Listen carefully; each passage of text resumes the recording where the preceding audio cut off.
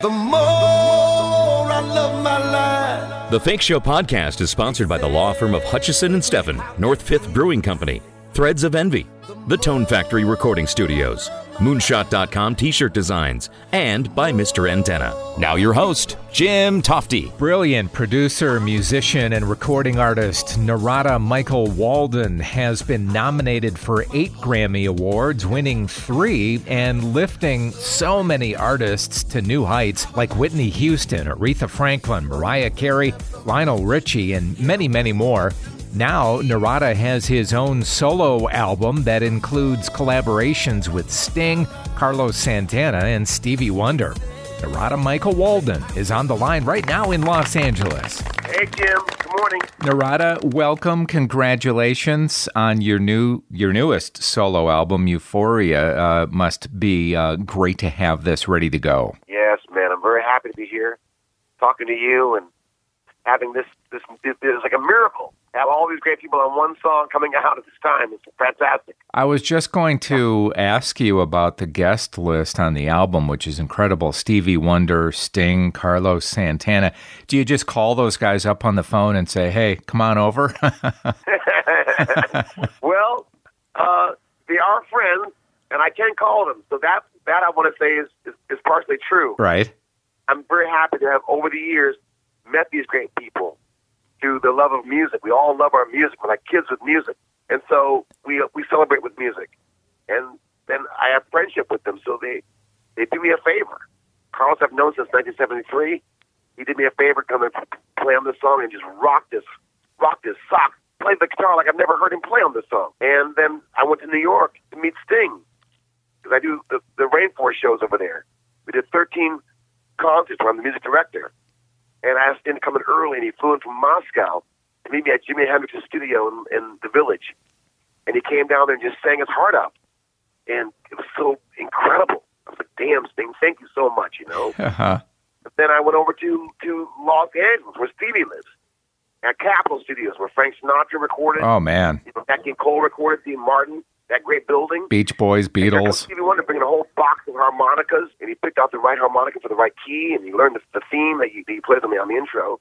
And then on the ending, I said, just go crazy and do what you want with Carlos playing on the ending. And he played the most incredible harmonica I've ever heard him play on this record. Man, you went crazy. I've heard the song, and, it's not like I should be surprised at how great they are, but just how great they are at this time of their lives. Everybody sees Carlos here in Vegas playing his residency. We know how great he still is, but to hear Stevie Wonder playing like he was on this song, it's really a great song, and it's a very uplifting song with you and Sting trading vocals. Thank you, brother. Thank you so much, man. I really love you that you're so insightful to see all this and appreciate it, because it's a lot of love, and I'm really happy that we can have a miracle happen, which is unusual. I don't think this will ever happen again in my lifetime. Have these 3 great stars on one song with me. Yeah, and I can hear it in your voice. I mean, you've had so many great moments over the years, but it's almost like a pinch me moment, isn't it, to know that these guys are on this project of yours? Absolutely. And I there's something about, God's hour, the timing of things.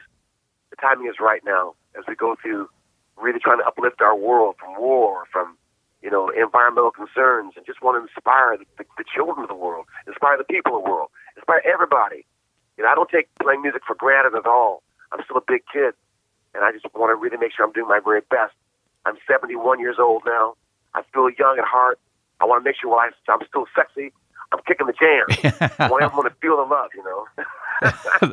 That's very well said. I know that you had played with Journey recently. I talked to Neil Schon not too long ago about that, and this was after Steve Smith stepped away, their longtime drummer, and you have since stepped away as well. There's a lot of material to learn when you're in Journey, isn't there? Oh, man. It was mind-blowing.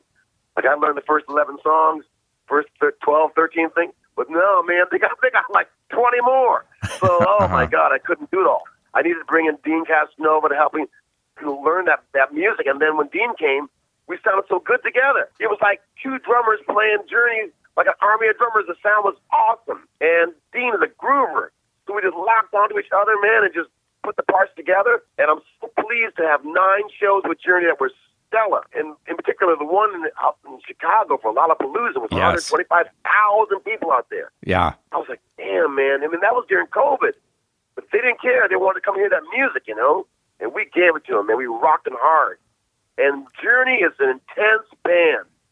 And Steve Smith, I give him so much love because he played so great with those cats. You know, you can't just come behind him. He did so much miracle work on those drums that, you know, you can do your very best to memorize it all and do your best to play it all. But, man, you got to really bring your heart and your soul. Because Journey's like a movement. Journey's an adventure and just keeping people excited. That music, Don't Stop Believing, all those hits they've had. The other side of it is you're a family man, and they still tour like crazy, don't they? So that made it a little more difficult for you. Yes, man. That's when I really realized, you know, I really couldn't do it on a long-term basis. I had so much love for Neil, John, and Randy Jackson, all my cats on the album. I did, like I said, 9 shows, but then my wife was killing me.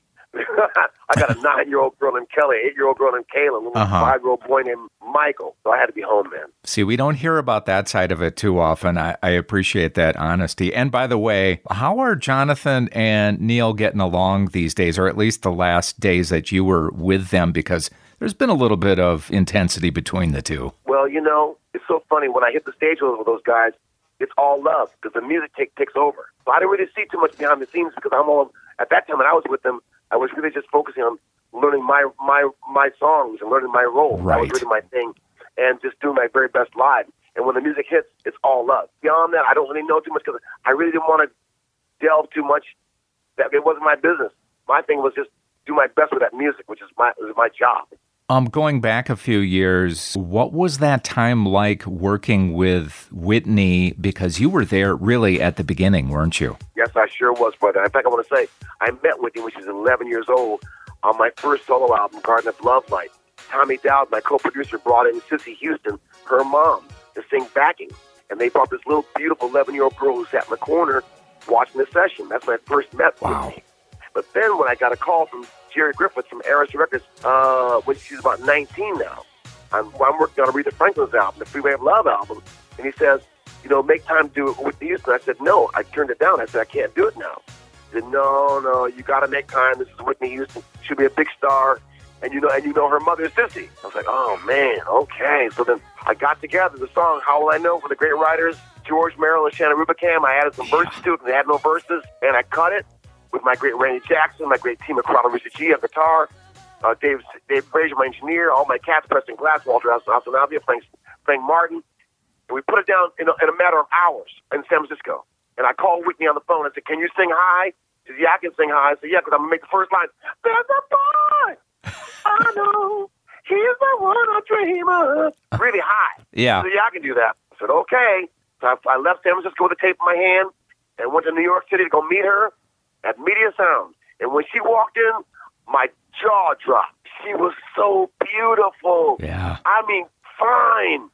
Her cheekbones, her eyes, everything about her was so beautiful. And she went by the microphone, put the headphones on, and she knew the song and just blew it down. I mean, like the way you're hearing on the record, just blew it down. I was like, oh my God, the world is going to be like taken by storm by this girl. I mean, I'd never felt it before. I mean, I've worked with a lot of artists, but I've never felt like that kind of power. And so I met with Whitney in the control room where I was sitting, and she heard the playback. She was like, can you hear that? I was like, yeah, I hear that. She was so confident in what she was hearing and what she was doing. So I said, bring your mom down, sing background. Her mom came down immediately. And I threw Whitney in with her mother to sing the background of How Will I Know. And that was the sound. Then we got the saxophone on it. And we mixed it right that same day, got it all done. Turned it into Clive Davis and everybody else. They're all happy. So I'm just saying, man, I just knew there was a big thing was going to happen for her career. And then we went on to make the second album. I Want to Dance With Me Loves Me. It's so emotional. Where Do Broken Hearts Go? Even the third album, All the Men I Need. The Olympic theme song, One Moment in Time. And then Bodyguard. I'm a Woman. So much music with Whitney Houston. Higher Love. So much great stuff I've done with her. I adore her. And I miss her. I miss her tremendously. She works with me every day. I talk to her in spirit in heaven. I talk to all my friends, Clarence Clemens, all of them. They're in heaven. I talk to them. You've worked with some great ones, that's for sure. And it's cool to hear that story of you there right at that moment where she walks in and you hear her voice for the first time. Well, your wonderful new album, Euphoria, are you going to have any opportunity to do any dates before I let you go here? I don't know about that. I can't say yes. But yes, I'd love to. I can play my drums. I can put a band together. Maybe for next year's spring, we can kind of move out and do some dates here or there. I'd love to do like even a short residency in Vegas where I play my Whitney hits, Mariah, Aretha, all the hits we've had, and mix in some of my new stuff. I'd love that in Vegas, like what Carlos does. That'd be fun. And also maybe go to the UK and play a few places where they love me too, in Japan. Yeah, I'd love to go out and play some nice things. Nothing is organized yet, but my desire's there. It's the great Narada Michael Walden's new album, Euphoria. The new single is The More I Love My Life, which is fantastic, now on iTunes and all the major digital platforms. Thanks so much. It was great talking to you. Appreciate it, and stay well, buddy. Brother Jim, I look forward to meeting you. Thank you for your love. Could Narada be any more inspiring when talking about working with Whitney Houston? That was just amazing. You can see why so many artists have wanted to work with him over the years. That finishes this episode of the Fake Show podcast. I'm Jim Tofte. Thanks so much for listening. I'll see you next time. Listen to The Fake Show anywhere on SoundCloud, Stitcher, iTunes, and thefakeshow.com.